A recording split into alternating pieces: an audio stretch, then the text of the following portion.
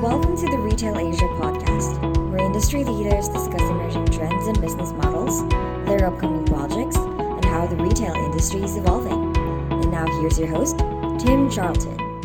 Welcome everybody to the Retail Asia podcast. Joining me today is Johnny Wong, the head of digital business at NTUC.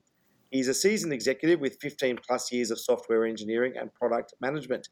He leads Fairprice Group's digital business, which operates Singapore's number one rated online grocery platform, Fairprice Online. And it's the only omni-channel grocery platform. Welcome, Johnny.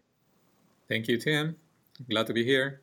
Wonderful to have you. Now, obviously the last 12 months has been challenging, but also very good for online. So can you tell us how NTUC has been impacted by COVID? What challenges did you encounter and how did you overcome them? And I guess, especially as I would have thought, everything is already set up. So did things need to change? Oh, very much, certainly, Tim. I remember back last year, around March timeframe, shortly after the Doors Gone Orange was enacted, demand for online groceries exploded, as you can imagine. And we were really not ready for that increase in demand. We were seeing between 4 to 5 times the normal peak demand. Nobody really plans to handle 4 or 5 times the demand at peak levels, right? So obviously we were scrambling. Our websites were suffering. We could not keep up with the orders. We did not have enough trucks, not even enough real estate space to park the trucks to do the back and forth of delivering the orders. Yeah, so very much impacted. But fortunately, because we have an in-house team and we handle our own logistics, and of course we very much work with the product supply that we have through the brick and mortar, we're able to, after a short period of time and of adjustment, we're able to build up the capacity again. We enacted a few good initiatives that now, fortunately, these are things of the past. We're back in all cylinders, filling all the online grocery orders just fine. Yeah, and obviously, at the beginning, and I was there in Singapore, everything was flying off the shelves. Toilet paper, number one request. That's right. Did you find that after a while it sort of settled down, or did you really need to scale up your systems to meet a new higher level of peak demand? What actually happened there? So it has come down, obviously, from the crazy levels at that time. I think a lot of people were in a hoarding mode. They were hoarding the toilet paper, as you say, and a few other groceries. But to be honest with you, Tim, these kind of black swan events are really hard to predict. You really don't know what's going to happen. How long is it going to last? And therefore, at that time, in the moment, we didn't know. Should we keep on planning for capacity to keep growing at tremendous levels, or what, right? And of course, also the global supply chains were being disrupted. So that also presented another challenge for us. What are we going to do? And so at the time, it was very much confusing. I would not say that it was a walk in the park. Yet again, thanks to the team, thanks to the organization and the good partners that we have, we were able to put together a sensible growth plan that now gives us a little bit of a breathing room. Can you sort of quantify how much change post-COVID? Can you quantify any volumes? Do you think some of this will be permanent? People who maybe never did their shopping online are now doing it and they're not going back? Yeah, sure. So at the time, we grew our sales by 4 to 5 times. So that already gives you a big sense. And I think in terms of the penetration of online groceries, it also climbed up significantly. Right now, it might be around 15%, where it was shortly before it was maybe 7%. So just online grocery penetration as overall groceries increased significantly. And that kind of penetration growth basically meant that the online groceries accelerated by nearly 2 years. Yeah. So this type of a growth we were not going to expect until 2022 or end of 2022. Yeah. And of course, that allows us then to introduce new models. So something that we did last year, for example, besides increasing our capacity for the pick from store model that we already had done, is we actually introduced a new fulfillment model, probably first here in Singapore, which is the dark store model, where we actually took an existing brick and mortar and walk-in customer location, the supermarket, and we closed it down to only service online groceries. Yeah. I'd imagine that would be Central Area 1. Which one was it? No, that was in Orchid Country Club in the north, and that helped us handle some, a good number of orders. And in fact, through that store, we're actually able to service if I recall correctly, 3 to 4 times more customers than if we had just kept that store open for public access. Yeah, and of course, look, I'm a customer, but I've had the wine delivered. You have a very good wine selection there at NTUC, the wine club, at very good prices. So I'm aware of how well it works. But tell me about the technology behind the dark stores.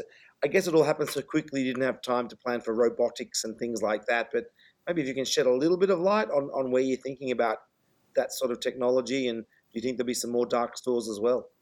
Sure, we're looking at that, certainly. So just to step back a little bit, today we have 3 different fulfillment models. The oldest and probably the more established one is the central warehouse fulfillment model. It's running out of one of our warehouses in the west, and that is the most automated. We have this system called AutoStore, which is essentially what you see in the videos, where there's a robotic arm that picks up crates and brings in the crates with the goods for a picker to then collect those orders. So a number of our customers in Singapore that are serviced out of that fulfillment model would be seeing that. And that is also the model that supports a large variety of products as well, because we're doing marketplace through that as well. So that is the most mechanized. The second fulfillment model that we have is that which we call fulfillment from store. And that means that in Singapore, we have the largest hypermarkets, the largest supermarkets that are open to the public. Out of those, we are also doing hyperlocal deliveries. That means that if you happen to live within, let's say, a 3-kilometer radius of one of the hypermarkets that we have, then you're likely going to be serviced out of that hypermarket. So, for example, Tim, if you live within a 3-kilometer radius of a hypermarket, you will be able to get your products within even a 3-hour window. So from click to delivery, because it's so close to you, as opposed to a central warehouse, which might be a bit farther from you. And also the good thing is, because there are so many eyes in that hypermarket or that large supermarket looking at the fresh produce and making sure that those fresh produce is as fresh as it can be, then you can have a guarantee the vegetables and the fruits that come to you are really good. In fact, for that second fulfillment model, we're seeing month-on-month increases in the penetration of fresh, even up to 60%. So 60% of our orders that are coming from that fulfillment model now contain fresh, which is a good validation, because one of the big barriers for people to shop online is because they are not sure whether they're going to get the good fresh produce. Yes, the last fulfillment model is the dark store. Is the one where we close the brick and mortar store and then turn into an online only store. That one is doing quite well. We are looking at potentially opening up another dark store for 2022, but we're still looking at where to put it, where to plan it. Still a little bit work in progress, but that may be another good venue for us to continue to scale when the other 2 models, are not able to support the additional demand. And what sort of technology are you maybe looking if you do more dark stores? Have you found any interesting solutions, or is it still a lot of manual picking in the store? Today, there's a lot of manual picking in the store because it was taking an existing store where the layout is fixed. But certainly, I suppose that if we were to do a dark store from scratch, we would be looking at a good level of automation. It is automation that we probably have to insert over time. We, as a social enterprise that wants to keep prices affordable as much as possible to the Singapore consumer, we are very cautious into how much to invest and when to invest, and not to do it sooner than many years before we need it. Probably the way that we generally do these things is when the demand in that particular dark store is still in the infancy stages, we tend to do more manual processes. But once it starts to mature, then that's when we start to introduce automation to handle both the higher volumes as well as to justify the investments in terms of the automation technology. So we have to do that over time.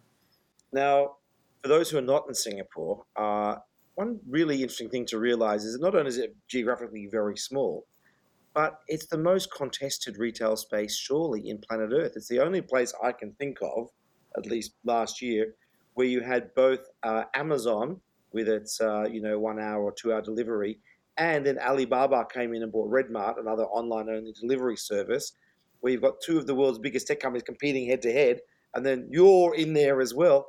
I mean, how do you cope? Can you describe this sort of competitive situation that you're in? That honestly, even in America, they're not competing with Alibaba or on the grocery deliveries. What's changed? What are they bringing to the market? How are you competing? Where are you finding your space? Tell us about this fascinating business battle. First of all, let me say that I love it. I love the fact that we have so much competition because it causes us to do our best. And then, since we want to always beat out the competition, that means that we need to be more innovative. We need to be more, in some ways, aggressive and make some really smart bets. Yeah. And so it really pushes me, pushes the team, pushes the organization on how can we do better for the Singapore consumer despite having these two giants, as you described it. The way that we've looked at it is basically to leverage the assets that we have. And so what are these assets? I mentioned already some of them, is the fact that we have the largest network of brick and mortar stores throughout Singapore, different from Amazon or Alibaba through Redmart that only are depending on a central warehouse model. Yeah, we have many such warehouses. I already talked about the hypermarkets. How many outlets would there be in total in Singapore, just to give our listeners an idea? I'm going to guess about 120 would be my guess. Yeah, it's upwards of 120, closer to probably 150 or so. Yeah. And so that brings up a lot of differentiated benefits. Yeah, like I mentioned already, when you have a supermarket is near a consumer, then you can get the deliveries much faster. You can be more efficient with those deliveries where the truck can go back and forth. And this translates in better economics as well that we can then pass on to our customers. Yeah. The other good thing that NTUC, the Fairprice Group, has had for already several decades is the relationships that it has with its suppliers.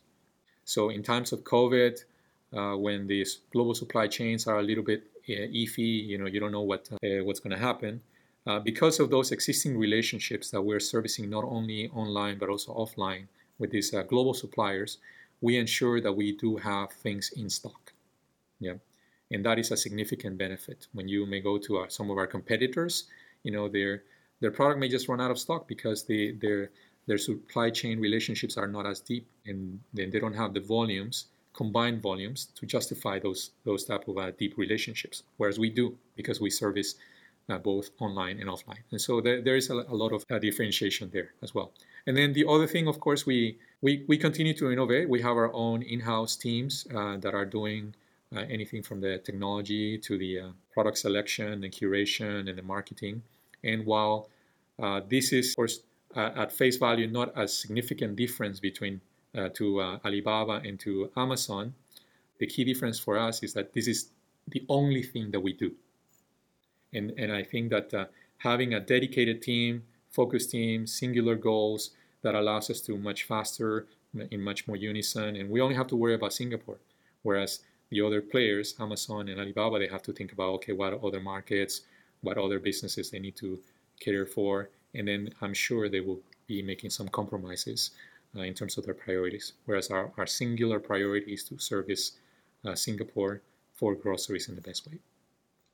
Do you feel that they may be trying to buy market share, for example, or doing things like that? Does that add any competitive tension to you, where you have your mission, which is to provide groceries to Singaporeans at the best possible price? No, for sure. I mean, this is a story not only with these two players, but worldwide. Any online grocery company, to get market share, to get volumes, they spend a lot of money on marketing, on vouchers, on discounts, to in essence create incentives for customers to jump into the online bandwagon. Yeah, and then these marketing incentives, these vouchers, are obviously funded either by very deep cash reserves from these tech giants, or a lot of venture capital money. Neither of which the Fairprice Group has for its availability. Yeah, and therefore we need to be very judicious. The strategy that we pursue is not a strategy of growing at all costs or growing or being the number one in terms of market share, but it's a strategy of making sure that our economics are getting in a good way to a path to profitability, and that at the same time we provide the best customer experience. Yeah, and on that, I'm very happy to say that we have made significant progress. Like you introduced me, right? We already the number one rated online grocery retailer. So our customers love our products. They rate us high on the app stores. They give us high NPS compared to our competitors. So this is something that we don't make any compromises on. And then secondly, on the economics for the future, these are the things that we have not. Yes, we do offer vouchers, we do offer discounts and things like that. Certainly not at the same level as the tech giants. Instead, we focus to put our money and our investments on innovation that makes us more agile, more productive, more efficient, more effective. And we're seeing significant benefits. And I think once we are able to cross the break-even barrier, then we can then focus on growing market share and do a proper work. But it doesn't make sense to be the number one if being not the number one means that you are also the one that loses the most money. Yeah, no, that's right. And of course, those companies have those deep pockets. Can you give us a sense? I don't know if you have of whether they're intensifying their efforts, whether it's almost like a little bit quiet and it's a standoff, or do you feel you're slowly crawling up to them and they're not able to push forward? If it's a battle, describe where we're at in this piece. I think we are in a little bit of a standoff or truce for the time being. Lazada is probably more concerned with Shopee and fighting the battle in terms of general merchandise. So to them, groceries is probably a second vertical that they look at it as a good driver of frequency, but probably they're not paying as much attention as they could because probably rightly so they're competing with Shopee on the larger e-commerce play. Amazon, interestingly, has done quite some interesting moves. I mean, they rebranded their Amazon Prime Singapore offering to ultimately to Amazon Fresh. So that is a significant move that at least Amazon is paying a lot of good attention to groceries, and on-demand deliveries will be a key area of development. However, when it comes down to the numbers and come down to sales, they just don't have the other pieces of the puzzle to be able to effectively compete with us just yet. It will take a lot of time, a lot of effort, a lot of intensity for Amazon to be able to provide a good fight. As you know, Amazon, I think, was about 3 and a bit years ago, and Redmart had always been there, but Alibaba bought it, possibly 2 years ago now. Probably COVID is stretching it out an extra year in my mind.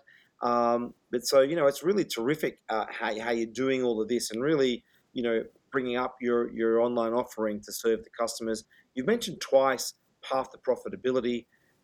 What does that mean? Does that mean that when you get there, you're going to double down on the investments in technology? Does it mean that once you're there, you're going to keep things on a steady base? What does that actually mean? How much are you able to lose, if I can ask at the moment, to fight this battle? Because obviously you have to do online. You cannot not do it. That's right. That's right. So I am very thankful to our board members and to the group CEO and the rest of the leadership team that are supporting the future proofing of the organization, because online digital is the future and we need to invest in it, even though in the near term it means investing so at unprofitable levels. Yeah. However, we have made good progress. We have indeed cut the loss ratio significantly, and we do see the light in terms of turning the unit economics around. And when we do so fully, then that will be the time when we can invest much more in terms of marketing, in terms of the additional business models that we might want to put in place, and do other things that the customers can benefit from. I mean, we're a business now that is not only doing groceries, but we have cooked food, we have a few other things, and so it just allows us to do much more to service the customer in more integrated, more efficient ways as well. So we're looking forward to that. Now, there are some exciting new things coming up, aren't there? Can you tell us about those projects you're working on? Well, many exciting things. Of course, we have done significant things already. Last year, we opened up many more stores that support Scan and Go, for example, is the first of what I'm hoping to be many, many different initiatives to digitize the in-store experience. So through Scan and Go, now you can walk into a Fairprice store and then using your phone, scan products and pay with them in your phone, and then in a sense show a QR code and just walk out. Not having to queue allows you to move much faster through the store, etc. Do you have to weigh those at the end to do that sort of tally in case there's extra things accidentally put into the shopping basket? How do you do the loss prevention? Yeah, so at the moment that you walk out, you have to show a QR code to some kiosk, and that kiosk essentially has some machine learning algorithms basically that are trying to determine the trust score, a combination of the trust score of the consumer, or rather the track record of that consumer, along with the baskets, the items that that consumer has. So, Tim, for example, if you go to the store and you pick up some really expensive wines, and then this is the first time that you're doing it, you probably gonna have a tenant to come and look at your basket and then check, okay, the wines that you got, are these the ones that you have paid for? Yeah, but fortunately, after a little bit, maybe the second or the third, or who knows, the subsequent visits, then we'll know, oh, Tim is actually a trustworthy customer, and therefore it's fine to let him go. Johnny, I bought a few cases of some Bordeaux, some Chateau Corbin that NTUC stocks, had all delivered to the home and put in the wine fridge. So I'm one of your online shopping guys. So let's see if it links my name, face, and account to an inline shopping experience. So that was one that you did. Where else do you think you could apply that kind of concept? Well, we're doing a lot of other things. So obviously, in the in-store experience, we're looking at introducing much more personalization. Same things that we do in online. So based on your previous purchase history, we can suggest to you new products or new promotions that you might be interested in. Yeah. So in your case, it would, on the online side, it would show you all your previous wine purchases or grocery purchases, so you can have a quick place where you can buy them. And then based on those purchases, we can say, you like this kind of wine, maybe you also like this other kind of wine. But suffice to say also that this year, even beyond personalization, we're looking at doing some interesting things for both the in-store experience and also the online grocery experience. So I guess I just have to say on that, stay tuned a little bit. It should be only a few months, but we have a few interesting things that will be coming to the light, and I hope to discuss those at that time. One final question. I guess, Singapore has a really tight labour situation made worse by inability to get people in through COVID. China was the first to experiment with staffless stores. You go in and you scan in and you buy that. Any thoughts of doing that in Singapore? We have tried already with a pilot. We opened up our first autonomous convenience store. So we have a Cheers store where you just using your phone also, you just go in and then your QR code, and also that's face recognition, and it allows you to go in and you can just pick the products, and then it will just charge it to the card that it's registered with the app. We're looking at that model. We're seeing what are what is the customer experience, how much we can take it to scale for 2020. Is that unit still open, that store? Yes. And can you give some early figures as to how it's performing? I think the user experience is quite good. We still need to do some more analysis in terms of the economics. The technology, to be honest with you, is a little bit expensive. So we need to understand, again, back to my earlier point, as to when to apply automation at the right time when there is significant volumes. Very interesting. And, I've always been fascinated with the last few years just thinking, how are the Singaporean local grocery stores going to compete against having the two global tech giants in? It's great to see what you've been doing there, and it's great to see NTUC standing by Singaporeans in a time of need and panic during COVID and coming up with solutions that they need. So thank you very much for your time to explain all of this today. We're very much looking forward to seeing all of your new innovations throughout this year as well. Thank you, Tim. Thank you for the opportunity to talk about this. I really appreciate the opportunity. Great. Thanks, everybody. That was Johnny Wong. Thank you for listening. Subscribe to our channel on Spotify, Apple, and Google Podcast. For more information, check out retailasia.com.